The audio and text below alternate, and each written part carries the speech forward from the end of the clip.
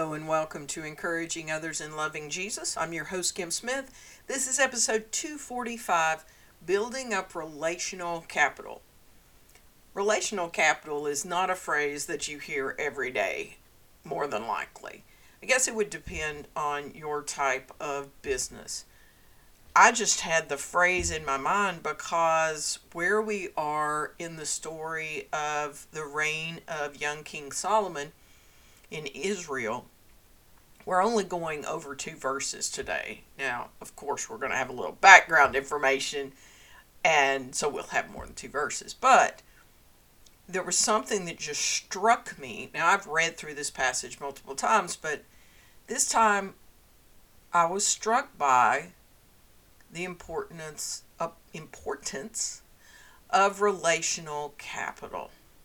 So when I look up that phrase on Google, which where else would you look up a phrase in this day and time, I see the business applications over and over and over again, talking about building relational capital with your customers, with your employees, and I totally agree with that. So I was just having this conversation earlier this week about the importance. I don't think I used the phrase relational capital, but I've been doing work in healthcare now for about 20 years.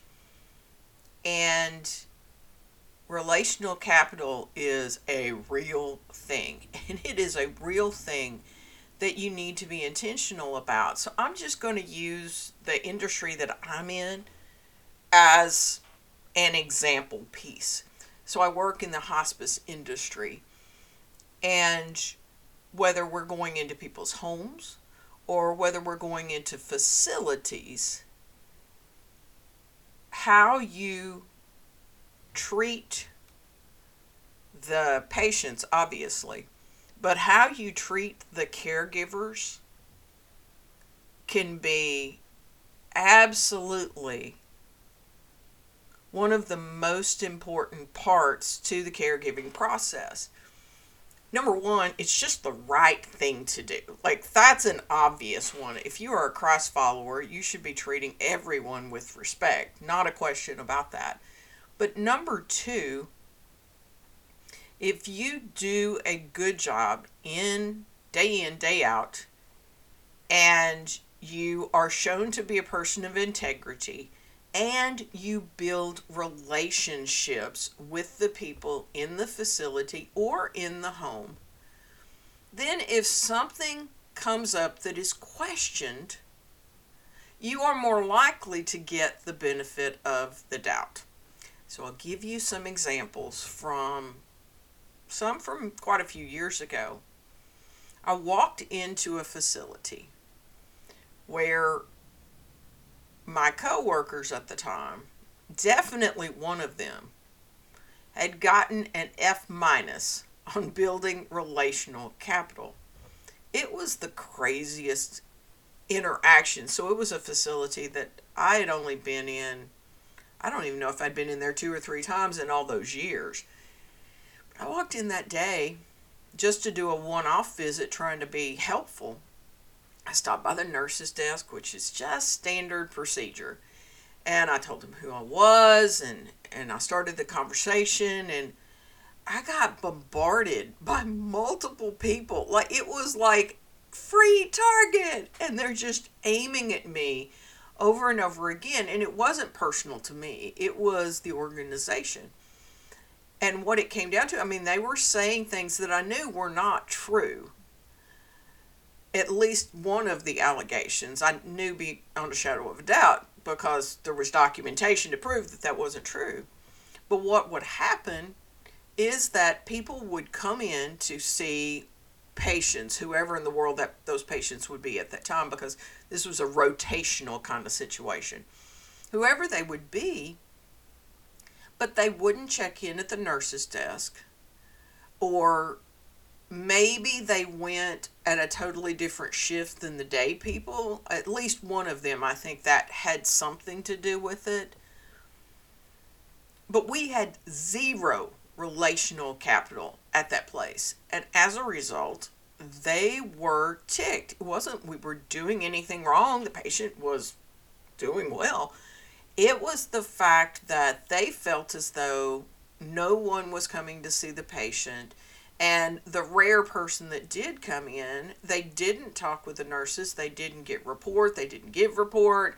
Like, I left the place with my head spinning. So I've probably said on this podcast before, if not, well, here goes. I am an introvert's introvert, like absolutely positively. Now, we do know that being an introvert does not mean that you can't be a public person. Being an introvert versus an extrovert means that you get your fuel from being by yourself. And then you can go do what you need to in public.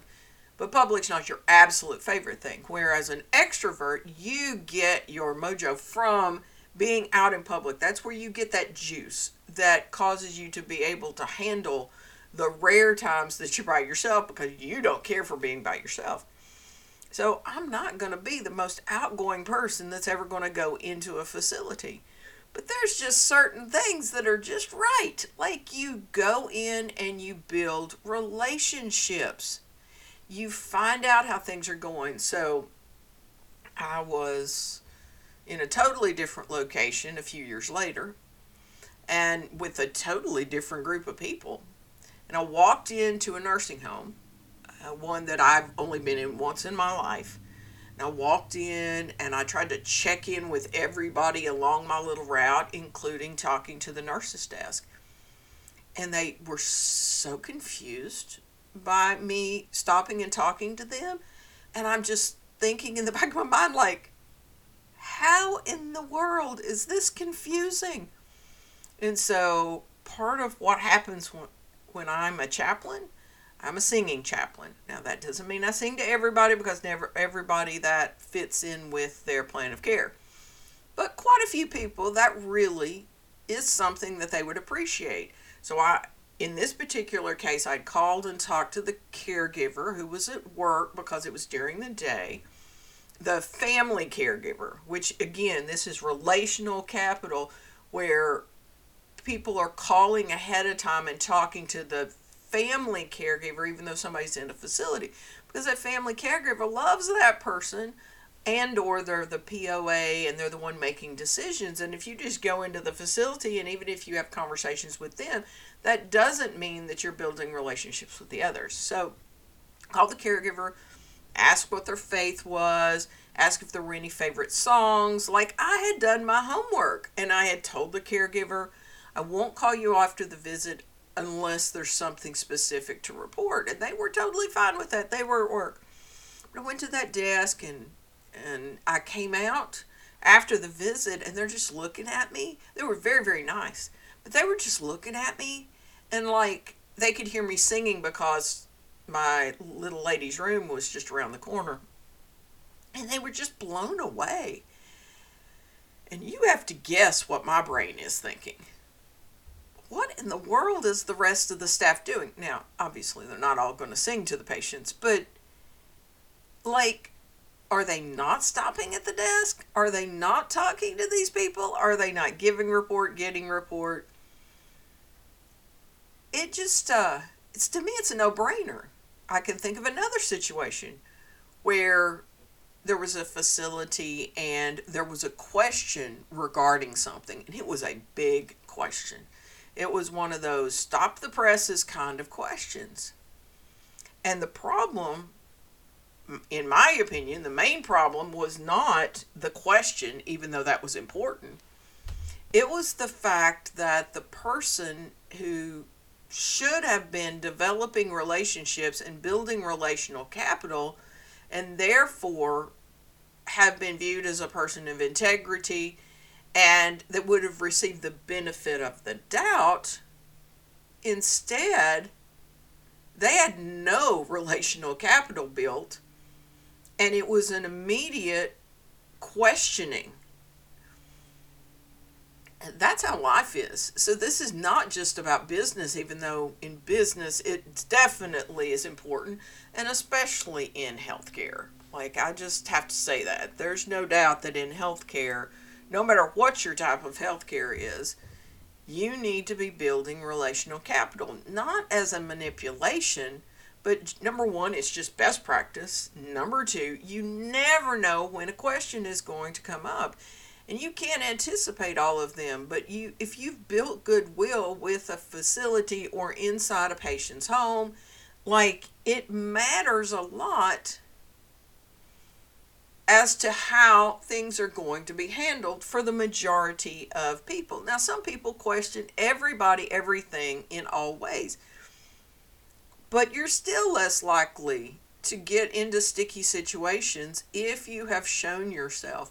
I can think of families over the years where whichever company that I was working with had laid a very solid foundation, and maybe there was a miscue one day that somebody in the family was ticked off about, and like, that happens, that just does.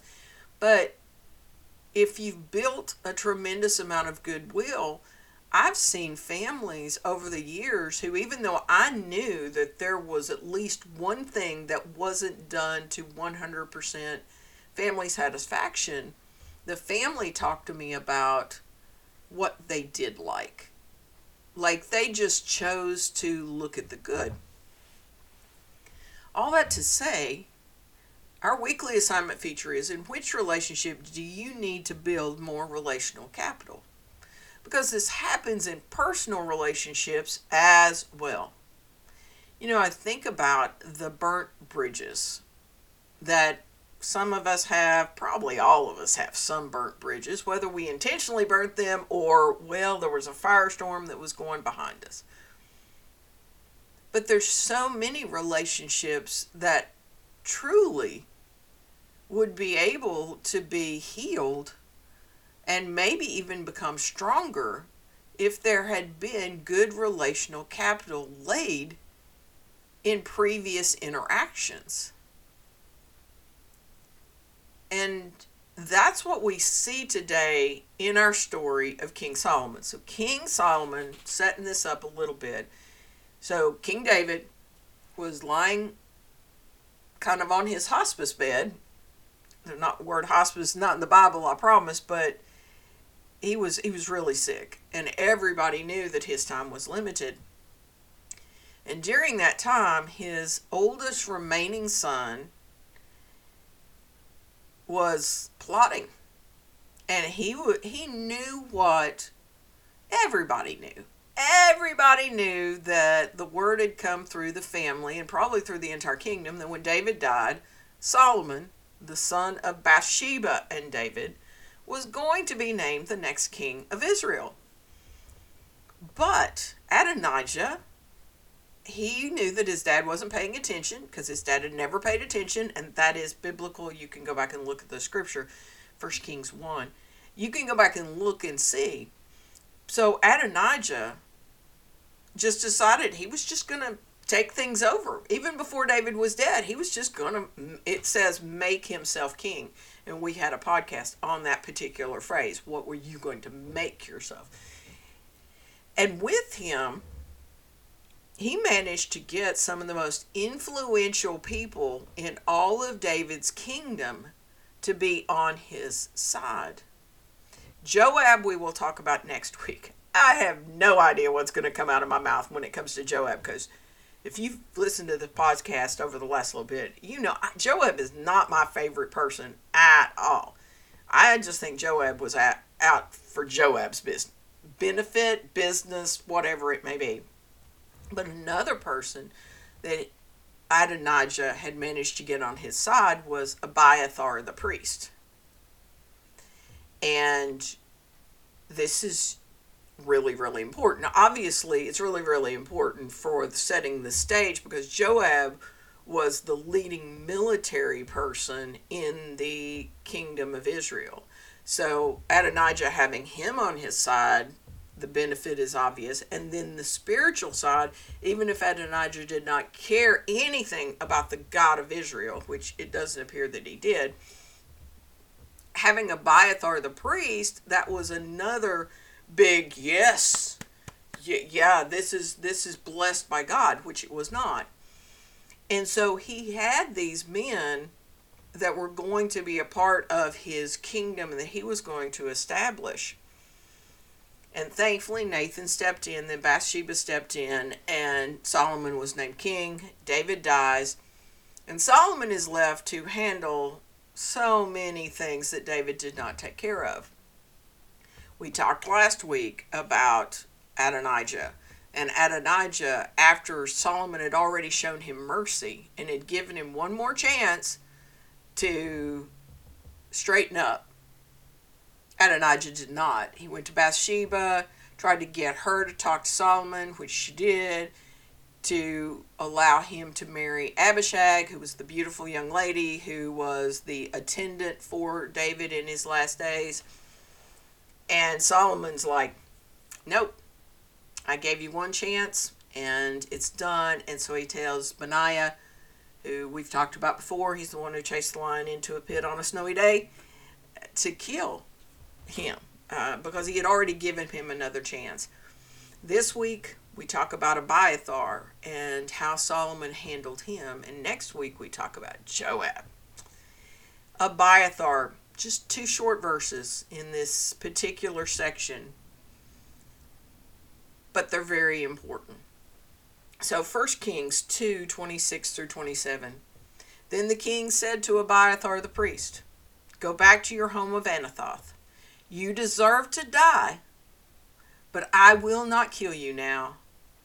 And listen to the because you carry the ark of the sovereign Lord for David my father, and you shared all his hardships.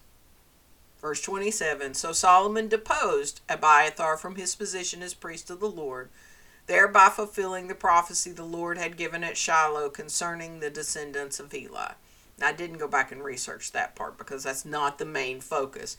But I did look up exactly what Solomon was referring to when he was talking about carrying the ark of the sovereign Lord.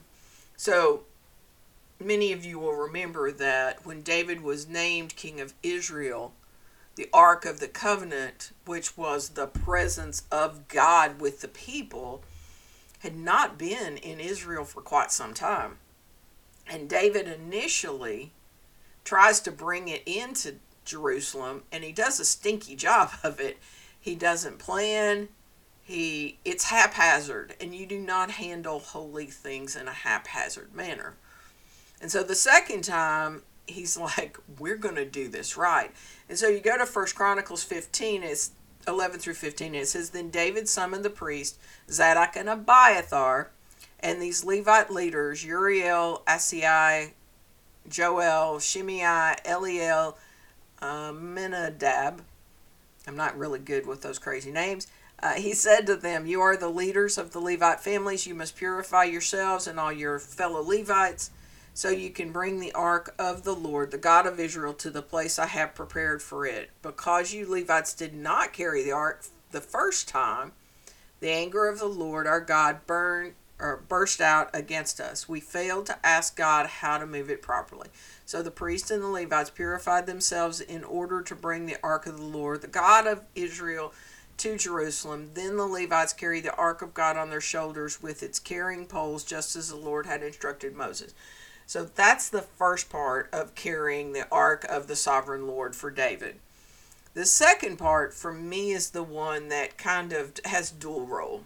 It shows not only that Abiathar was handling the presence of God correctly, but that he was sharing in David's hardships.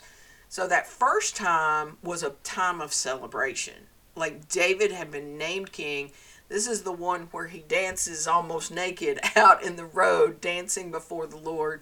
And his wife at the time, Michal, Saul's daughter, was not happy with her husband out there doing that. But it was a time of celebration. But then we have another time when the ark was carried by Abiathar. And this was a time that was very similar to our old little Adonijah story we just talked about. And that was when Absalom, David's other son, with the big A at the beginning of his name, tried to take over the kingdom, and David mournfully left Jerusalem. And so in 2 Samuel 15:24 and 29, it says, Zadok and all of the Levites also came along carrying the Ark of the Covenant of God. They set down the Ark of God, and Abiathar offered sacrifices until everyone had passed out of the city. So this was the mournful procession out of Jerusalem, David not knowing if he was going to ever get to come back. In 29, so Zadok and Abiathar took the Ark of God back to the city and stayed there, because that was what David had told them to do. And they processed him out, and then they stayed with the ark. And we don't know of all the other times that Abiathar was there to share David's hardships, but obviously Solomon knew.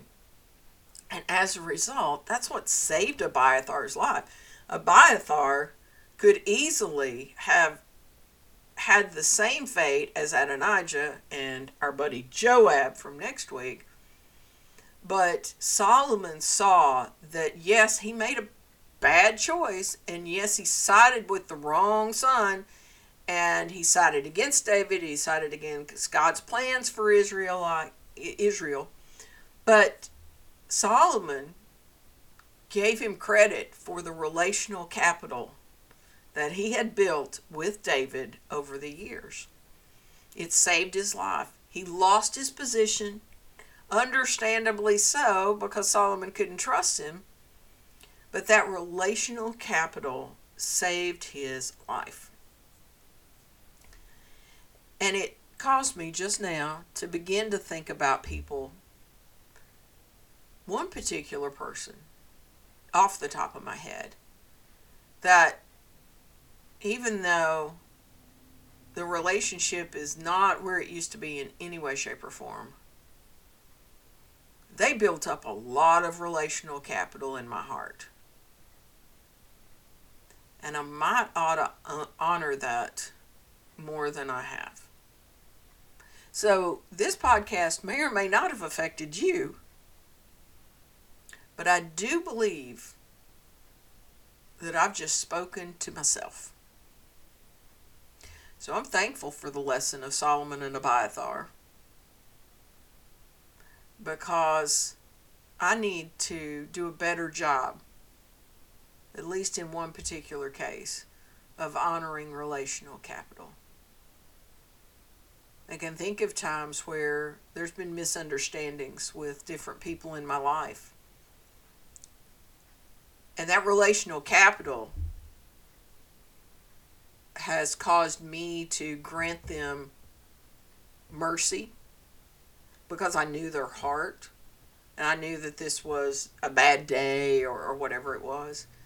And the number of times that the relational capital that I had laid allowed me to receive mercy as a result. Because I've had days where I needed mercy, because I can be cranky, I can be oblivious sometimes because I'm so focused on tasks that I miss people. It's part of my personality. I'm very much aware of it, but I don't always make the best choices. I don't always invest in others as I should, because it doesn't come as easily to me, or naturally, I guess is the best way to put it. But it's part of life. And we need to, no matter who you are, no matter what your personality is, if you want healthy, functioning relationships, you need to be intentional about building up relational capital. Let's learn from Abiathar's example, at least in the fact that he had been by David in the hardships.